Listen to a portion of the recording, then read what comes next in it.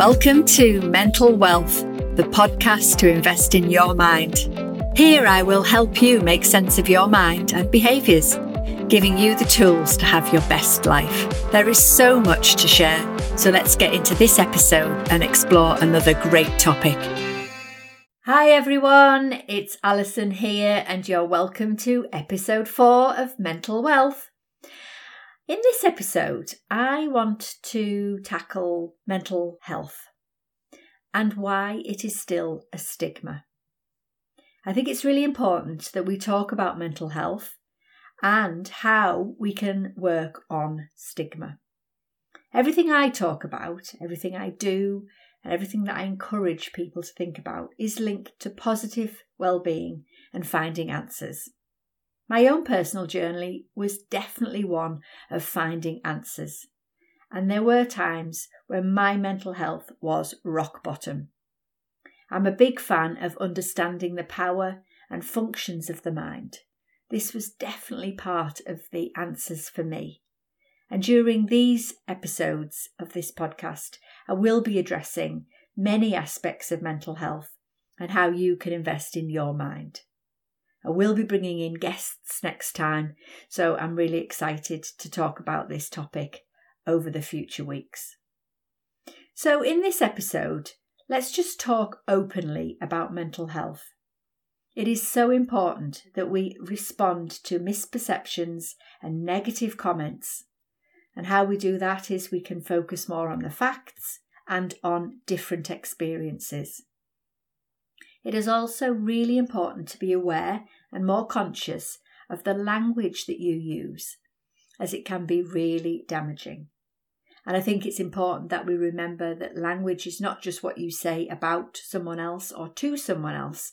It is as much about your self-talk. So let's do this episode as a little reminder to everyone that words really do matter. So removing stigma means that we have to recognise that we are all more alike than different.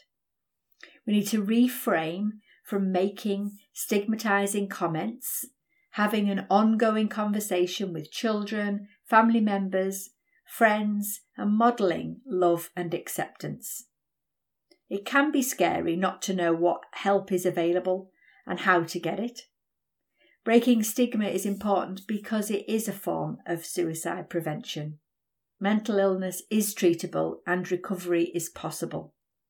Often people will speak to a friend, a family member, or maybe a faith leader before they will talk to a mental health professional. These are some of the facts that I think we need to keep an eye on. Many of us now have improved knowledge of mental health and know more about the impact of mental health. Having improved mental health conversations and increased contact with other people who have mental health conditions has likely reduced mental health stigma. But there is room for more. We see many celebrities and stars now talking more openly about it and about their experience, and this can only be good. One of the most important things to remember is that most people struggle in one way or another. It is okay to not be okay, and it is critical that we talk and share about our situations. So I hope that just by saying it like that, if anyone is listening and is struggling with their mental health, to feel that they are not alone. And for me, that's one of the most important strategies, really. And that's why I want to do this podcast. Okay, so talking openly about mental health. Sounds like a new concept, but it's not. Lots of things can lead to feelings of anxiety, including exam pressures, relationships, starting a new job or losing a job, or other big life events. We can also get anxious when it comes to things like money and not being able to meet our own basic needs like heating our homes or buying food. In this country, in Britain, we are certainly more aware of it than we used to. Diagnoses as well have broadened. So more of us see grief and stress as mental illness than we did before. Talking therapies, having a different language we hear around now. We hear words like trigger, boundaries, protection, self-care. We've still got that stiff upper-lipped British way of dealing with things. But some of the language that we hear now is different. And I think we need to keep building on what all that means. So maybe during this episode, I will just set the scene. But in future episodes, I will come back to things like triggers, boundaries, protection. We'll definitely be looking at self-care. But we'll drill down and do that in a bit more detail later. So we need to think about discrimination and negative reactions to mental illness, which can increase the taboo. So while we've got all this good stuff going on and we are more open about it, there are still huge areas where we can improve. People can feel more able to seek help that they need without risking their jobs, relationships and their social life. But there are still some people out there who don't feel able to come forward. Sometimes the link to unhealthy diets, lack of physical exercise, loneliness, family breakups, childhood neglect and trauma, and the pressure of competitions in schools and workplaces can all play a part in people's mental health. So, let's have a little look at some ideas around what we can do to reduce the stigma. So my first point is know the facts. We need to be careful to get information from a reliable source. There is a lot of information out there and it's not always correct and it's not always helpful.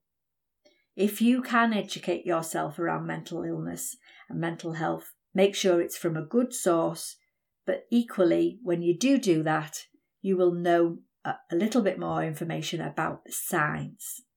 So this might help you personally, but it also might help you if you are supporting someone else. So knowing the facts, knowing the signs is our first point. Second point, be aware of your attitudes and your behaviours.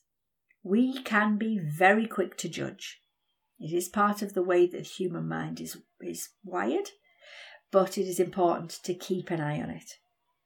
We could use the strategy to stay curious about someone else rather than to jump to judgment.